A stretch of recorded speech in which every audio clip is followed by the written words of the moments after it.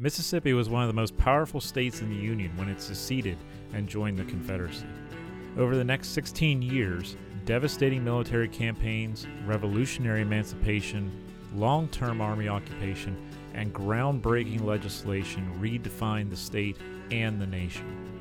The Civil War and Reconstruction Governors of Mississippi is a digital history project that provides free online access to the state's governor's papers, about 20,000 documents, from just before the Civil War through the era of Reconstruction and into the New South.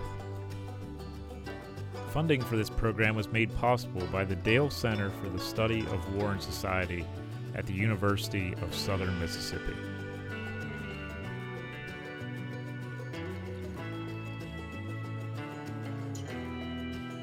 Welcome to this evening's live stream presentation here on the Tattooed Historian's Facebook and YouTube channels. My name is John. I am the Tattooed Historian, and I'm once again joined by my friends from the great state of Mississippi. First off, Dr. Susanna Yorl is back in the house. She's a professor of history and co-director of the Dale Center for the Study of War and Society at the University of Southern Mississippi. She's the author of numerous books, articles, editorials, blog posts, columns, and digital history projects that share cutting-edge historical ideas and research with scholars, educators, and the public. Second, we have Dr. Stephanie Seal Walters, my good buddy. She's the USM Digital Liaison in the Humanities. She earned her PhD from George Mason and focused her studies on loyalism in Virginia during the American Revolution. She's been a leader in the classroom when it comes to digital humanities, and a big shout out to her pug Bunker as well. I miss him. Our special guest tonight is Dr. Max Grivnow. Max joined the history faculty of the University of Southern Mississippi in 2007 after completing his doctorate at the University of Maryland. Dr. Grivnow's first book is entitled Gleanings of Freedom, Free Labor and Slavery Along the Mason-Dixon Line, 1790 to 1860, which was published in 2011 as part of the University of Illinois Press's series, The Working Class in American History. Max is currently writing From Bondage to Freedom, Slavery in Mississippi, 1690 to 1865. His teaching interests include the Old South, slavery, labor history, and Mississippi history. And tonight we're going to be discussing a very interesting time in Mississippi history and American history, and that is the era of emancipation. Susanna, this one is going to be interesting because emancipation isn't a cut and dry subject. Yeah, I mean, thanks, John, and for that great intro of all of us. And, you know, I know all of us thank Max for joining us tonight. Max and I have been on a lot of committees together in our time in the history program at USM. And I just don't think anybody understands slavery in Mississippi during this time period better than he does. So, Max, I appreciate you joining us tonight.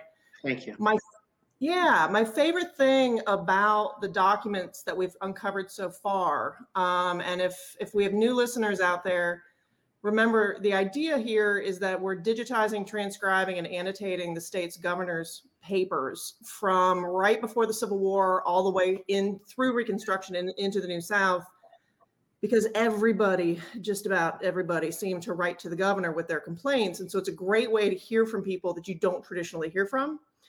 And when it comes to the process of emancipation, the documents we've been finding so far really help to underscore the fact that it is indeed a process. And it's not a steady process. It's not a steady progression to freedom. You know, there's movements backwards and forwards. And so, you know, when listeners go to the sample document site and they kind of click on emancipation and citizenship, that theme, they can see these records that we've been uncovering that look at the fact that it's, you know, it's so often portrayed as this kind of jubilee moment, when in fact it's a very nervous moment where people really aren't quite sure what's going to result from it. Mm-hmm. Yeah, Max. It's almost like you know, we tend to we as in laymen or people who just have a slight interest in this era tend to think of Abraham Lincoln signed the Emancipation Proclamation in late 1862. It takes effect January 1, and everything changes, and it's a whole new era exactly right away for everywhere, including the states in rebellion, and it's not that way at all, is it, Max? No, in many ways, the Emancipation Proclamation was the culmination of, well, generations of struggle on the part of the enslaved, but also of a very halting, hesitating movement on the part of the federal government to embrace emancipation as a war aim. There were early blows against slavery. I mean, I think if you want to understand how emancipation unfolded in Mississippi, you almost need to step back for a moment to see how federal policy was evolving. In July of 1861, just a few months after the war began, John C. Fremont attempted to free the enslaved people of Missouri, declaring the state in open rebellion. Lincoln very quickly pushed back against that and had the wonderful line that any effort to strike at slavery in Missouri may well undo their fair hopes of maintaining Kentucky. But all through that summer of 1861, you start to see these very small steps unfolding on a national scale that would soon have a profound effect on Mississippi. In the summer of 1861, August of 1861, you see the first step toward emancipation with the First Confiscation Act.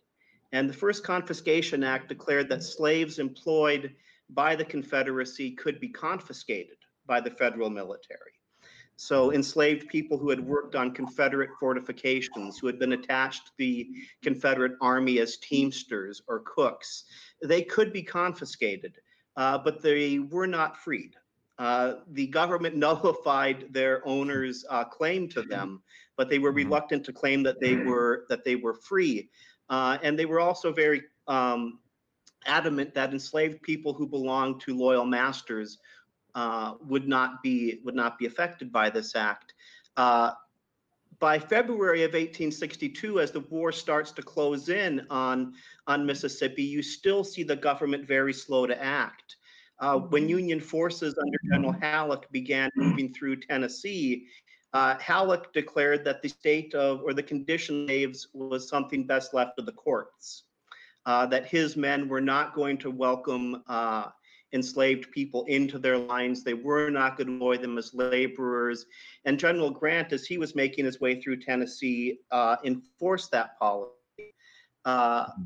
This starts to change a bit as you move into the spring and summer of 62. In March of 1862, President Lincoln amended the Articles of War to declare that federal soldiers no longer had to return fugitive slaves, that they were not going to be slave catchers for disloyal masters. And then in July of 1862, you get the Second Confiscation Act, which freed fugitive slaves who came into Union lines and who could be employed by the Union Army. And it also encompassed their families. And that was passed at the same time that the Militia Act was passed, which said that those fugitive slaves who came into Union lines could actually be put to use in military service. Now, they were very vague at this point. The language is any service to which they may be found competent. Does that mean military laborer? Does that mean soldier? In many ways, they're still testing the waters to see what's politically possible. But you see this start to unfold on a federal level in the spring and summer of 62. And then in Mississippi, you see the effects of that, right? Whereas in early 62, Halleck did not want to interfere with slavery. By the time Union forces occupy Corinth, for example, by the time they occupy Corinth, they're welcoming fugitives into federal lines. They're using them as military laborers. General Hovey was doing something very similar in Memphis, where enslaved people from across the Yazoo Delta in Mississippi and Arkansas were fleeing into the city. He very quickly put them to use as military laborers. And so you start to see, by the time you get into the summer of 1862, even before the preliminary Emancipation Proclamation, the destruction of slavery is fast becoming a war aim. But again, it's very much, it's a policy that unfolds very, very gradually in fits and starts. Sometimes it's pushed by aggressive commanders on the ground, commanders who might have abolitionist sentiments, or at least people who despise the slaveocracy. In other cases, you see generals who were reluctant to strike a blow against slavery. When General Butler took command of New Orleans, he believed that he could win over many old Whig planters who might have been loyalists to the Union cause if he tried to maintain control of the plantations, if he didn't interfere with slavery. And he backed away from that policy fairly quickly. But it's improvisational, I think, might be one of the best words to describe what's happening on the ground. That's classic military doctrine, is like improvisational after a while, and then keep it open-ended with the language of the orders of what can we do, what can't we do, to try to be like, well, we read it this way, so we're going to allow this to happen and all that. So you don't get in that political quagmire in DC or anything like that. Steph, with the citizens of Mississippi witnessing this gradual movement in this direction, are any of these people writing to the governor and saying, I'm seeing the writing on the wall, basically, of what's happening here, I'm not appreciating this, or maybe in favor of it? What do we see with some of these primary sources that are in this digital project? A lot of what we see, I think, unsurprisingly, is a lot of resentment. Just because, that's a theme that we really see throughout the collection, especially leading up to 1865, when Mississippi officially surrenders. However, what you see more than anything, which I was kind of surprised about, is in 1865, starting around May, you see citizens writing Governor Sharkey, and they're concerned and confused about how emancipation is exactly going to happen. There's a gentleman named George T. Swan. He is from Jackson. And we have his 1850s census and slave schedule. He owns about 16 individuals in 1850. 1860, he owned 6 enslaved people. And so anyway, he's asking not only, if they have to follow through with emancipation, but how exactly is it going to happen? Is it overnight? All of a sudden, his enslaved individuals are free? Is there going to be a gradual process of emancipation? And you really see this theme of different individuals who own enslaved people, who are asking, wait a second, okay, so we understand emancipation is going to happen and is happening, but could you give us better instructions of how this is supposed to follow through or go through? You see that echoed through a letter from S.R. Frierson from Columbus.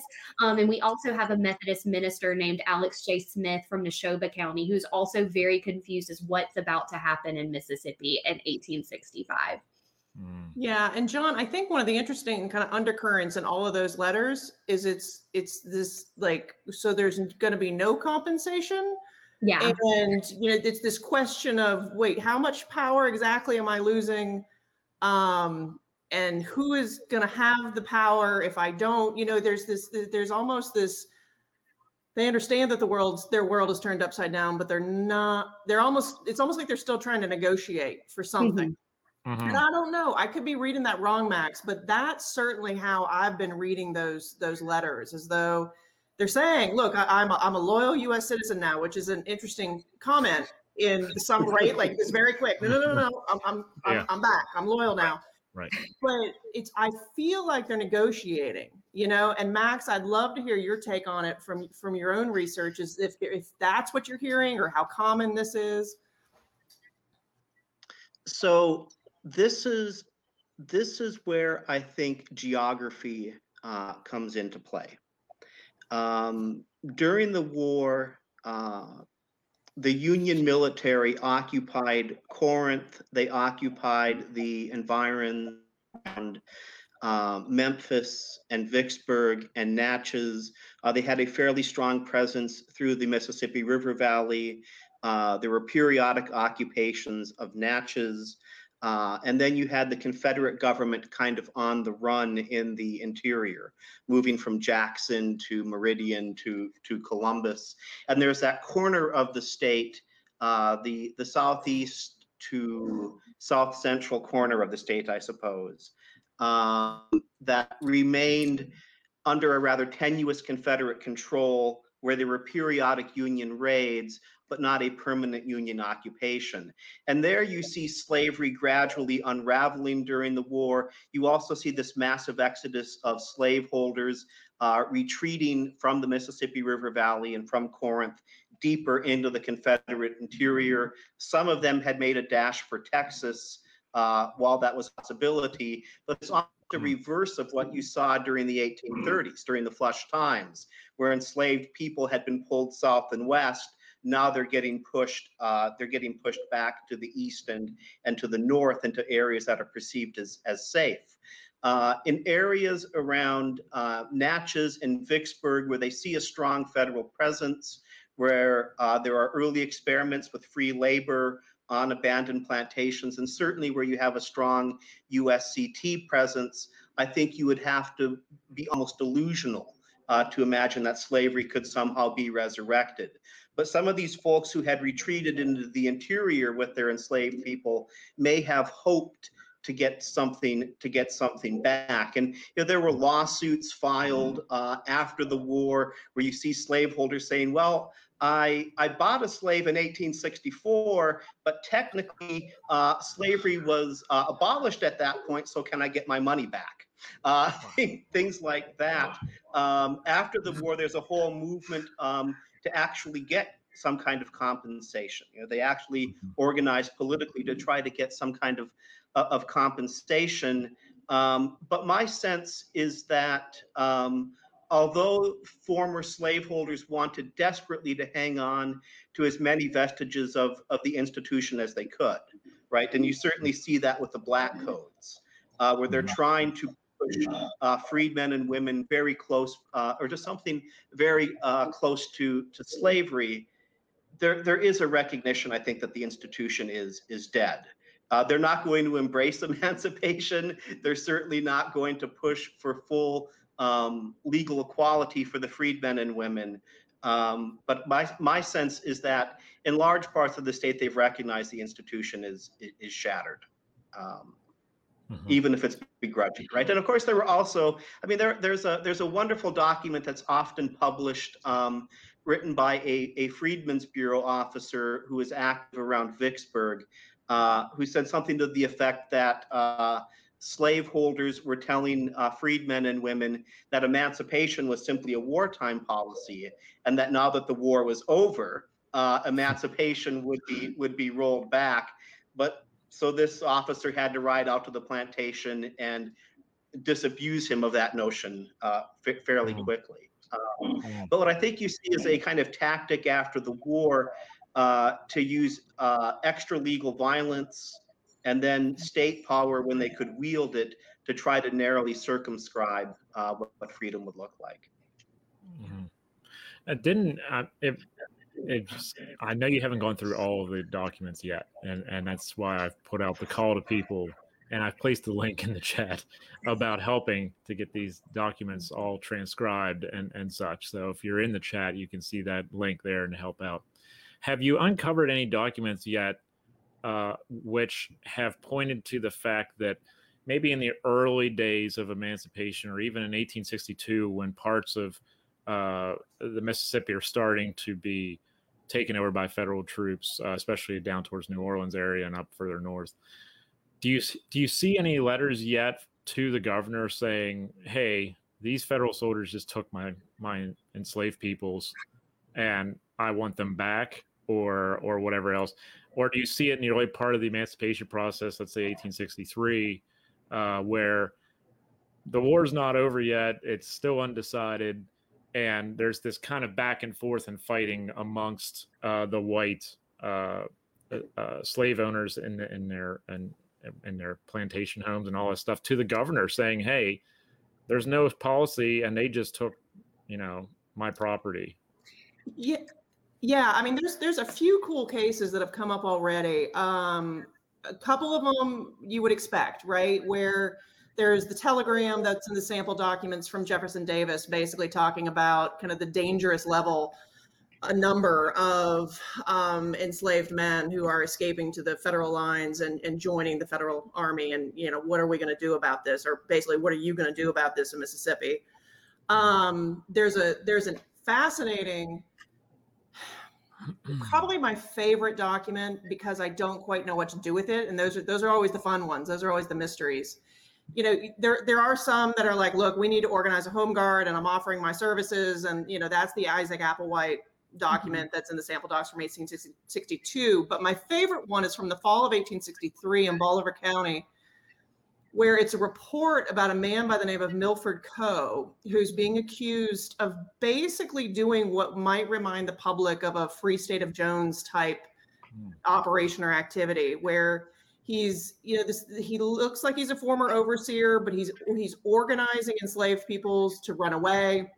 They're basically kind of hiding all kind of together, and then conducting raids on wealthy planters' homes and kind of other properties in the region. And, you know, the Confederate forces are trying to decide what to do about this. And I'm wondering, and Steph has been digging and digging and digging, trying to find out more about Coe, trying to find out more about these activities. And, you know, what I'm wondering is if, you know, this is a reminder that, you know, the Free State of Jones was not a unique example of dissent, that there's, you know, just like in any war, you know, there's dissent all over the state. But I don't know that you see it kind of in this organized level. And nor is it as common. You know, dissent doesn't always mean it's going to be organized dissent involving whites and blacks. And that's what stands out to me as a little bit different about it. But again, that was one of those stories I was hoping you could weigh in on, Max, because I'm not sure quite what to make of Milford Coe. Right. Without speaking to Coe directly, but looking at other examples of organized resistance. To my mind, it's the organized resistance of the enslaved, right? Stephen Hahn famously referred to the Civil War as the largest slave insurrection in American history, just the one that we've all missed. There is a wonderful autobiography written by a Union officer who was taken prisoner in North Mississippi and who was then taken down to Meridian and held in prison there until he had the opportunity to escape, who describes his kind of hapless effort to get back to the Union lines, which he knew must be somewhere to the north. So he began advancing along the Mobile and Ohio Railroad. At some point, he lost his bearings and he wound up in Alabama somehow or another. And then he was taken in by the enslaved. And they ferried him from house to house. And he describes them as having a series of call signs, of signs and countersigns, hand grips, kind of secret messages carved into the sides of trees, that they had this entire network of resistance designed to move Union soldiers, but also to move news about the war among the enslaved. And this fellow eventually escaped from house to house to house. It was very clear to him that this was organized until he finally got back to Memphis. There was another example, which I absolutely love. It was an Iowa soldier also campaigning in North Mississippi, who recalled that he heard about developments in federal policy toward the enslaved from the enslaved. As he was tramping through North Mississippi, he heard about the Militia Act and all of its details from the enslaved, and he heard about the Emancipation Proclamation from the enslaved. That it was clear that that news was moving around very, very quickly among the enslaved. And there's another example. This one is from around Starkville, where a Freedmen's Bureau officer visited an abandoned plantation, and he found that the former slaves had effectively taken control of the plantation. They had confiscated it, and they said they would only take orders from President Lincoln himself. that this was essentially a kind of autonomous collective they'd created. And what all these examples speak to is, first of all, the fact that the enslaved were well versed about what was happening. They were mobilized on the ground, but they also speak to something else, which I think a really important part of the story, which is that in much of Mississippi, what you see during the war isn't just the collapse of slavery, but it's the kind of breakdown of civilian government across the state. That basic law and order starts to come undone, and it creates a kind of vacuum. The Union forces could impose discipline and order in areas they chose to occupy. The Confederate government could do the same, depending upon where it was at any given time. But lots of the state are simply a kind of no man's land by 62, 63. Certainly by the time you get to 64 with Sherman's Meridian campaign, there's just a lot of lawlessness in the state. The largest, I think, Confederate garrison would have been Mobile, and they're periodically launching raids up into southeast Mississippi. There are Confederate forces in central Alabama. But again, those forces, they're thin on the ground, and they're not really interested in trying to occupy or impose any kind of order on Mississippi. So I suspect as people look more and more, they're going to find cases like the case of Coe, these people who are essentially creating their own kind of community in the midst of this vacuum. Mm-hmm. Yeah. John, can I jump in with one more question? Absolutely. I know you're supposed to be leading, but I'm like, I have all sorts of questions. This is a conversation. It can go any direction. That's why we love Facebook Live. Well, what I'm wondering, based on what you just described, Max, is if it's a possibility that Coe is being potentially given too much credit, that some of the white authorities in the area can't imagine that the enslaved could be organizing and were doing these raids themselves, and they're crediting Coe, and maybe even others, like potentially Knight, maybe has been given too much credit. Is right. That a possibility we should explore? I mean, I think that's certainly a possibility. If you go all the way back to the Madison County insurrection scare in the 1830s, there's always this suspicion that any rebellion among the enslaved has to have a white man at the heart of it.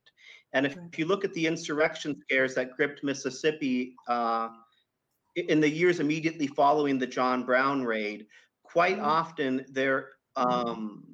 white men were arrested and in some cases imprisoned or beaten or even lynched, because the assumption was that there had to be some kind of white firebrand behind this. If you look at the Second Creek insurrection in Natchez, they were always looking for white men. There were a series of I don't even know if they were rebellions, let's just call them scares, in North Mississippi, where they arrested white railroad workers, traveling merchants or physicians, any white man who was out of place was subject to being arrested if there was an insurrection scare. So Coe could have just been the one white man they signaled out. But I also think it's worth pointing out that the Delta, during the war, really does descend into complete chaos. There's I don't know how to describe it, but something happened on Deer Creek in which a group of armed Black men, possibly operating in concert with Black soldiers or Black recruits, attacked, murdered, and possibly raped white families in that neighborhood. There was a group of Texas cavalrymen operating in the Delta who were preying upon freedmen and women, attacking contraband camps, that kind of thing. The stories that seep out of the Delta, they're often incomplete, they're often fragmentary, right? They're reports that are drifting into Vicksburg or Memphis. But they do suggest that something very bad is happening up in the Delta. And that's probably because the area was sparsely settled before the Civil War. There's all kinds of evidence that the planters' hold on the enslaved in the Delta was already tenuous when the war began. The state passed a series of laws in the 1850s, ratcheting up the rewards given for runaway slaves. right? Which suggests that there's a problem there even before the war begins. But yeah, the what's happening in the Delta is it's one of the stories that is seldom told of Civil War Mississippi, but it is. It does complicate this kind of Jubilee story. I mean, there are hints of vengeance and retaliation, of atrocities being committed by Union and by Confederate soldiers. It's a very ugly war. One of the things that I wanted to mention too, looking at the Milford Coe letter, it's actually authored by a captain in Herndon's Rangers, if I'm not mistaken. His name is W.E. Montgomery, and he's from Bolivar County, and he actually has a large plantation in that area. We've seen in CWRGM quite a few times where plantation owners are writing to the governor because they're upset of, African American insurrection happening. There is something particularly urgent about Montgomery's letter about Milford Coe, and just taking a step back, talking about since he is a white individual who is helping African Americans, destroy property in the area and cause problems.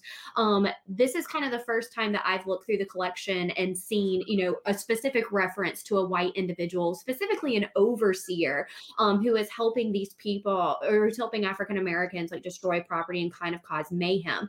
And you can tell that he is mostly concerned that Milford Coe is the person who is helping him. Whereas normally with other letters that we've seen in CWRGM, it's like, oh man, we're having issues again. Montgomery is a lot more urgent and a lot more serious that something needs to happen to stop Coe so nothing else happens. It's a good point, Steph. Yeah. All this really showcases to a lot of us just how, uncivil this war really was. We want to make it like blue-gray, and every white male in Mississippi thought this way, and every white male in Pennsylvania thought this way. There's these pockets of resistance going on throughout the Confederacy. It's almost like we hear about the Free State of Jones, and maybe we should really give like a 2-minute synopsis of what that is. But if you take that idea of what that is and what it became at the time, the symbol that it became, it seems like these pockets are all over the place, and they're not one-offs. It's just Free State of Jones got Matthew McConaughey to play the leader of it, and now we all know about that. So it's in popular culture now. But do you want to give does anyone want to give like a 2-minute synopsis of what the Free State of Jones is? And then we can, as an audience, we can take that and think, okay, there's a half dozen of these, or however many. We don't know the exact number yet because we haven't gone through all the documents, just in Mississippi. And who knows if there was something in Alabama, Louisiana. What was the Free State of Jones? What was the idea behind it? What was the symbol of the Free State of Jones? Right. Well, the Free State of Jones is in many ways what I often refer to as almost this rural resistance to the Confederacy. And Max, your earlier comment about, keep in mind geography, and we would also, include class in that, is the reminder that just everywhere where you see resistance and dissent does not necessarily mean it's the same form or that it's inspired by the same motives. I would argue that, the Free State of Jones, where you're seeing this kind of dissent and this resistance against conscription and the frustrations about, it gets spun into a bit of kind of a resistance against the planter class, and Newt Knight kind of turning against enslavers and kind of siding with the enslaved. But I think the thing to realize about the Free State of Jones, and by the way, you guys, if people don't know the story, the argument is that Jones County ends up seceding from the Confederacy, which it doesn't ever officially do. But it does, you do have armed resistance, and that it becomes more than just, Confederates who are furloughed, who are refusing to go back to their units. I mean, you actually have armed resistance. But the thing I always want people to remember is that, but you can see dissent in different forms in different parts of the state. You can see wealthy planters demonstrating some unionism and dissent of their own, but again, but in very different ways. And it depends on which forces are in the area, which has the kind of the stronger strength, if you will, in the region. And I would argue that the Free State of Jones story has also been kind of complicated by this story of kind of a mixed race relationship. And there's a whole host of elements there to get into. But the thing that I love to remind people about the Free State of Jones is that it's not just Jones County. And as we mentioned last week, you can see these monuments in places like where Max and I live in Forest County, celebrating this kind of unified Confederate defense of the region, when in fact this was an incredibly divided region. And so that's one of the reasons I'm so curious about the code document, is that it's going to help us, I think, help others understand that these are not just pockets, you know, and then you could argue there's whole swaths, right, of Appalachia, of sections of the Confederacy where this is not unique to Mississippi either. And Max, I don't know if you want to add anything about the Free State of Jones. You've done a ton on that with your students in your Mississippi history classes. Right. Yeah, I'm not certain that I could give a 2-minute discussion of the Free State of Jones without talking myself in circles, because what happened in Jones County, my answer is probably going to vary on the day of the week and the time of the day. There are so many different interpretations of what happened up there. My best guess is it's probably a pocket of anti-Confederate activity, which isn't to say that it's unionist or abolitionist, but that it's probably a group of disgruntled, war-weary white men and their families, I think, and that certainly became much more common as the war went on. And it didn't even need to take the form of armed resistance. I mean, there were in areas like Corinth and around Memphis, otherwise loyal Confederates were moving through the lines every chance they could to trade with the Union. Slaveholders and planters were attempting to smuggle their cotton through the lines to get it to the Union, where they could sell it for some kind of hard currency. You see all kinds of evidence of breakdown. But there was something that you had mentioned about opposition to the Confederacy. And this is something that shows up in many of the letters to the governor, which is resistance on the part of slaveholders against Confederate policies, especially the Confederate impressment of enslaved people to work on fortifications. Even at times, as the Confederates were trying to solidify their defenses around Vicksburg, they found it very difficult to recruit enslaved people to work there, because slaveholders simply did not want their bondsmen taken to Confederate fortifications. Mm-hmm. Mm-hmm. And this whole idea of resistance and having a free state of Jones or wherever it may be, these pockets, goes back to the idea of who you are as a citizen. What are you a citizen of? Excuse me. Are you a citizen of the United States? Are you a citizen of the Confederacy? Are you a citizen of a county? And regionalism starts to prop back up. But with the Emancipation Proclamation coming out, which leads to the war aim that it does help with the war effort in the long run, it leads to the 13th Amendment. You can almost draw a direct line to it in ways. It's a very squiggly line, really. It goes around some corners and takes some twists and turns, but at least this idea of citizenship and 14th Amendment and 15th Amendment after that. Steph, with there was a document from, I believe his name was Gainey, J.J. Gainey. He was a Union Army vet, and he's down in the Mississippi Secret Service, hanging out down there in Mississippi and finding out to investigate the Klan and their things, because they're going against this idea of citizenship and who's going to be a citizen and what the rights are going to be for voting rights.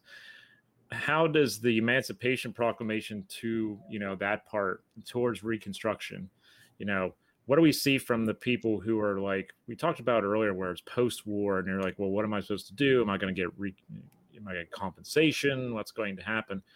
The idea of citizenship pops up though too, right? Is as far as rights are concerned in some of these letters. I mean, what are these rights going to be, and how's it going to work?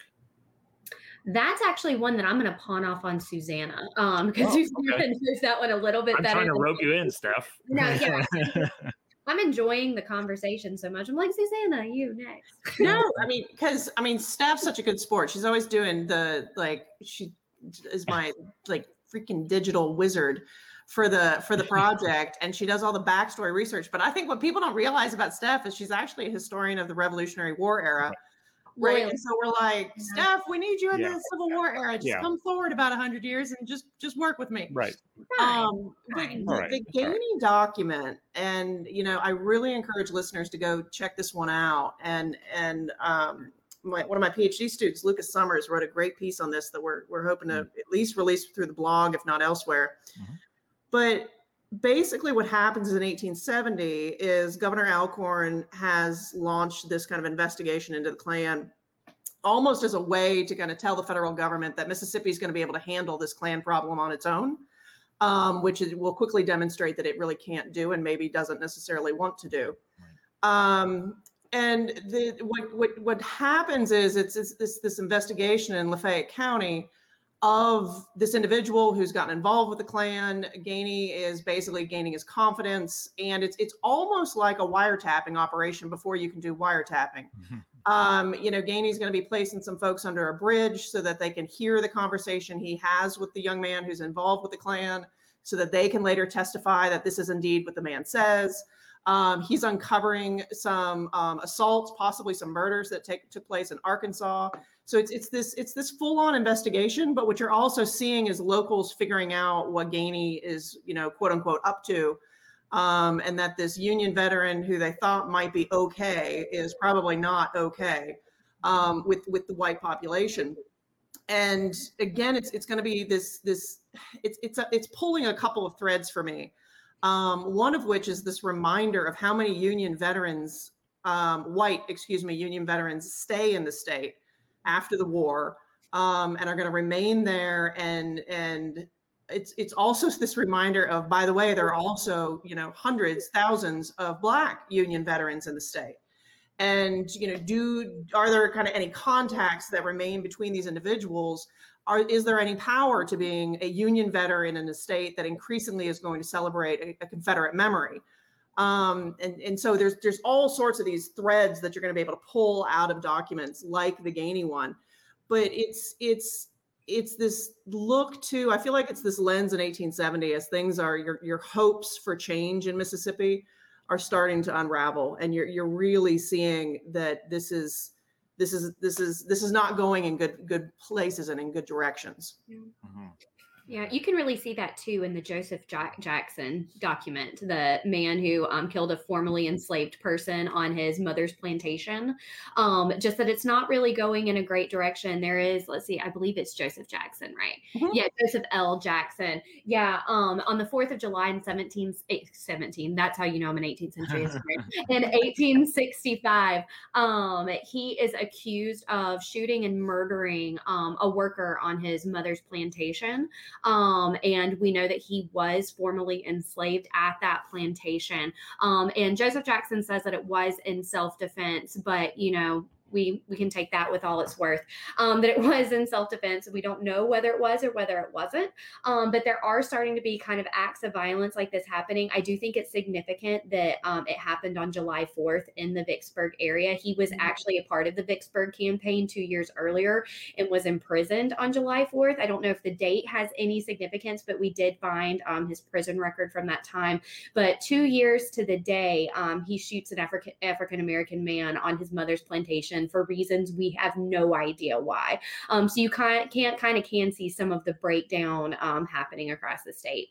Yeah, and if you look at that document too, you're going to notice that the Freedmen's Bureau gets involved, and they really want to try and charge Jackson in a military court, because it sounds like they're not trusting the civilian court to actually provide a fair trial for the murdered man. And the document is basically this appeal on behalf of Jackson to get President Johnson involved, to basically kind of force the Freedmen's Bureau to butt out. And that's what I'm talking about. Like, you can see some power with the U.S. military. You can see some power with the Freedmen's Bureau trying maybe to help protect freedmen's rights. And then by this 1870 document involving Gainey and the Alcorn administration, it's as though, you know, there's this investigation, but I'm not sure, I'm not confident in this ability to really thwart the violence that you're starting to see increasing throughout the state. Mm. And that whole, you know, all those documents are going to be fascinating to see how that transpires, especially in the Reconstruction era for me, because I think that far too often it's overlooked as far as why things transpire post-war into the early 20th century. We kind of glaze over the Reconstruction era and say, well, it's a failed thing, so we're just going to move on and forget about it.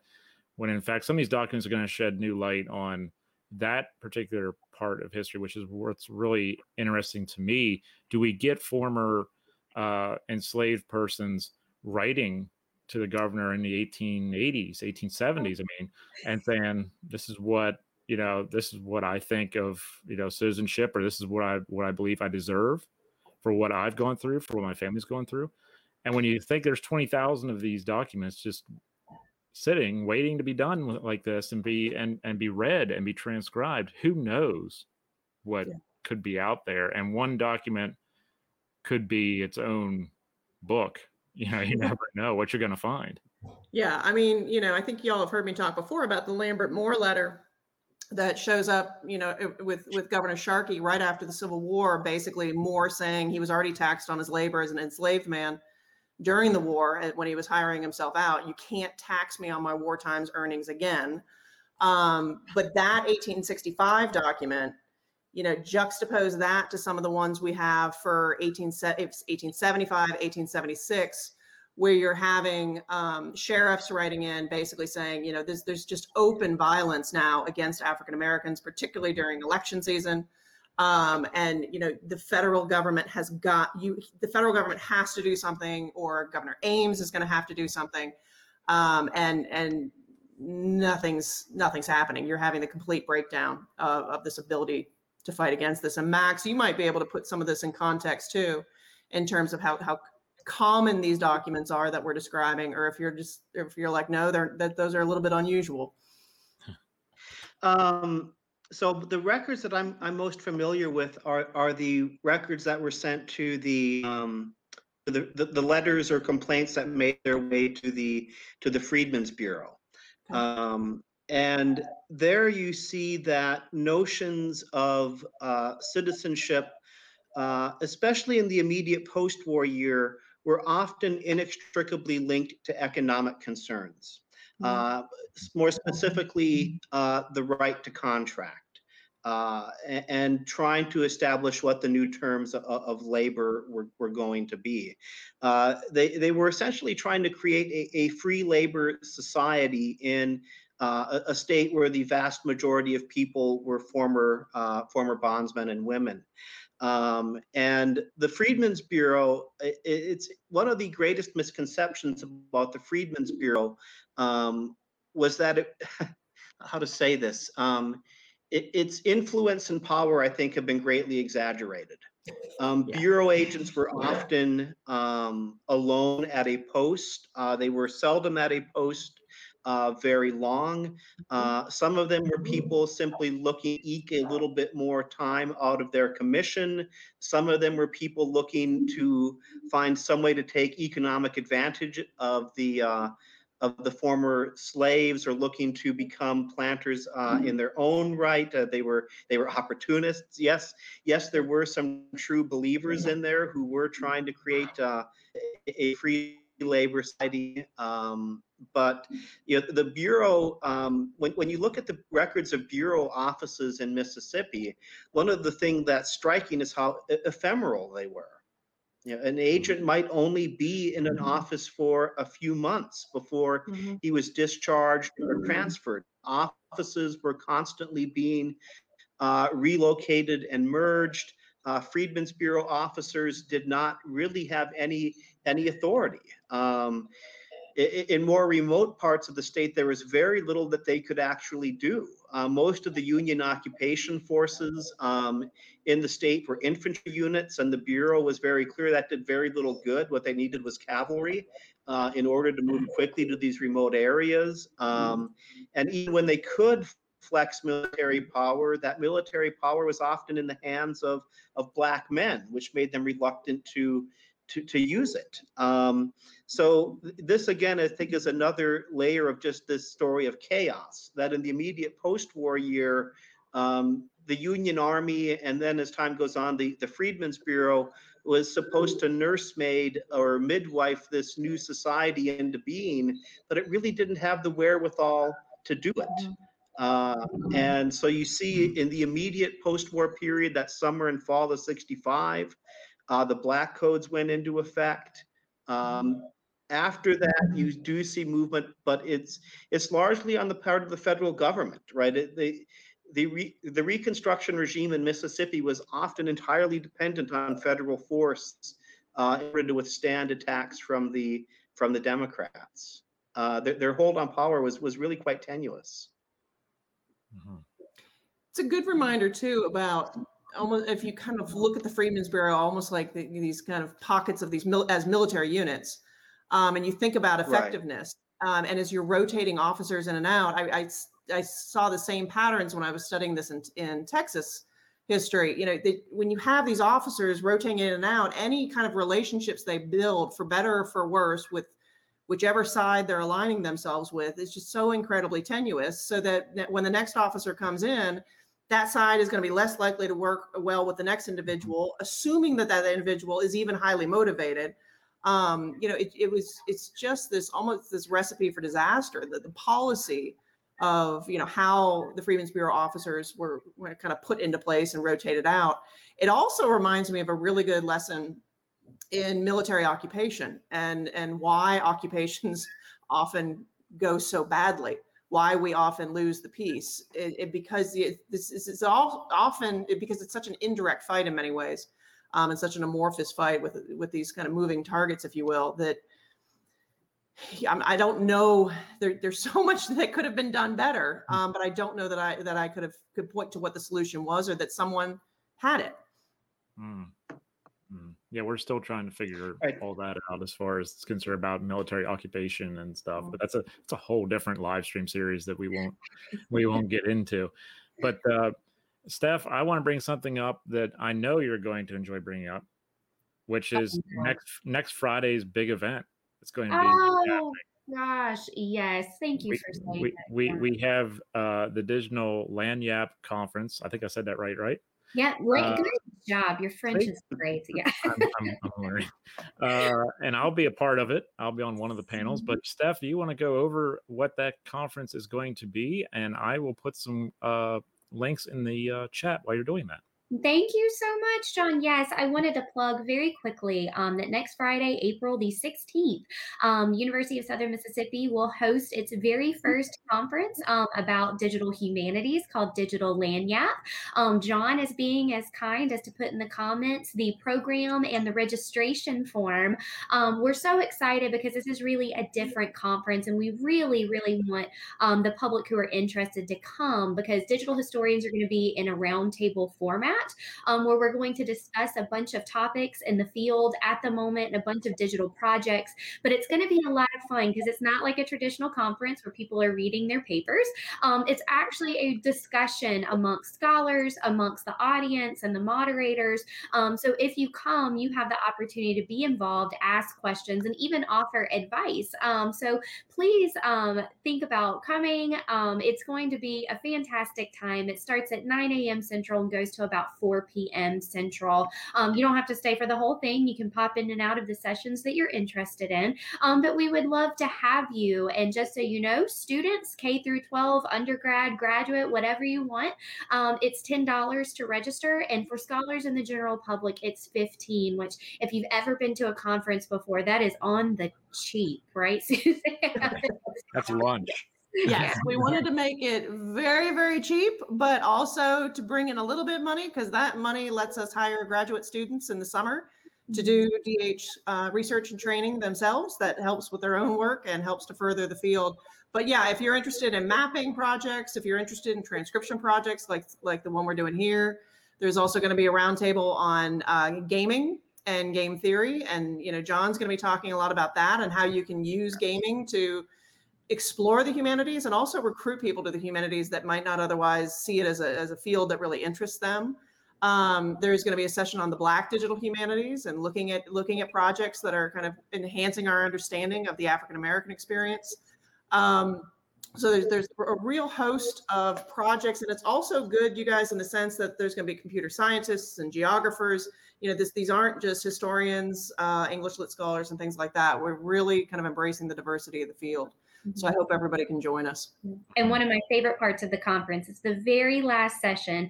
We're going to be highlighting graduate student work because they are the future of the field, as hokey as that sounds. But it's really impressive what some of the graduate students in our program have been able to accomplish in the last 2 years. So spotlighting them and the hard work that they have been doing in classes on their own and as graduate assistants, it's going to be a really unique opportunity to see what the future of the field is about to look like. So seriously, whether you're in the humanities, if you're a scholar, if you're the public, it doesn't matter. Come and join us, and you're really going to enjoy some of these engaging conversations.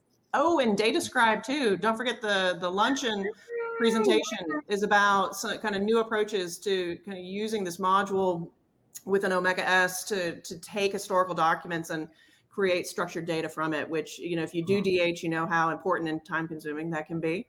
If you don't do DH though, all of these sessions are open to totally, non-experts, experts alike. Mm-hmm. Yeah, I'll be there all day hanging out and I'll be on like at 1 o'clock, I think, or something like that, 1 o'clock Central. Yeah. I believe. Yeah, I think so, off the top of my head. Yeah. Yeah, I believe all the time. Right there, audience. So go take a look. Yeah, we'll talk Twitch and all kinds of good stuff for me. But thank you so much, everyone, for hanging out this evening and talking about such a very important topic with these documents. And I know that as documents are being transcribed and coming to light, this is going to really shed a lot of light on the idea of freedom and citizenship. And I really, really appreciate your time, Susanna. Any final thoughts, or Max, Steph?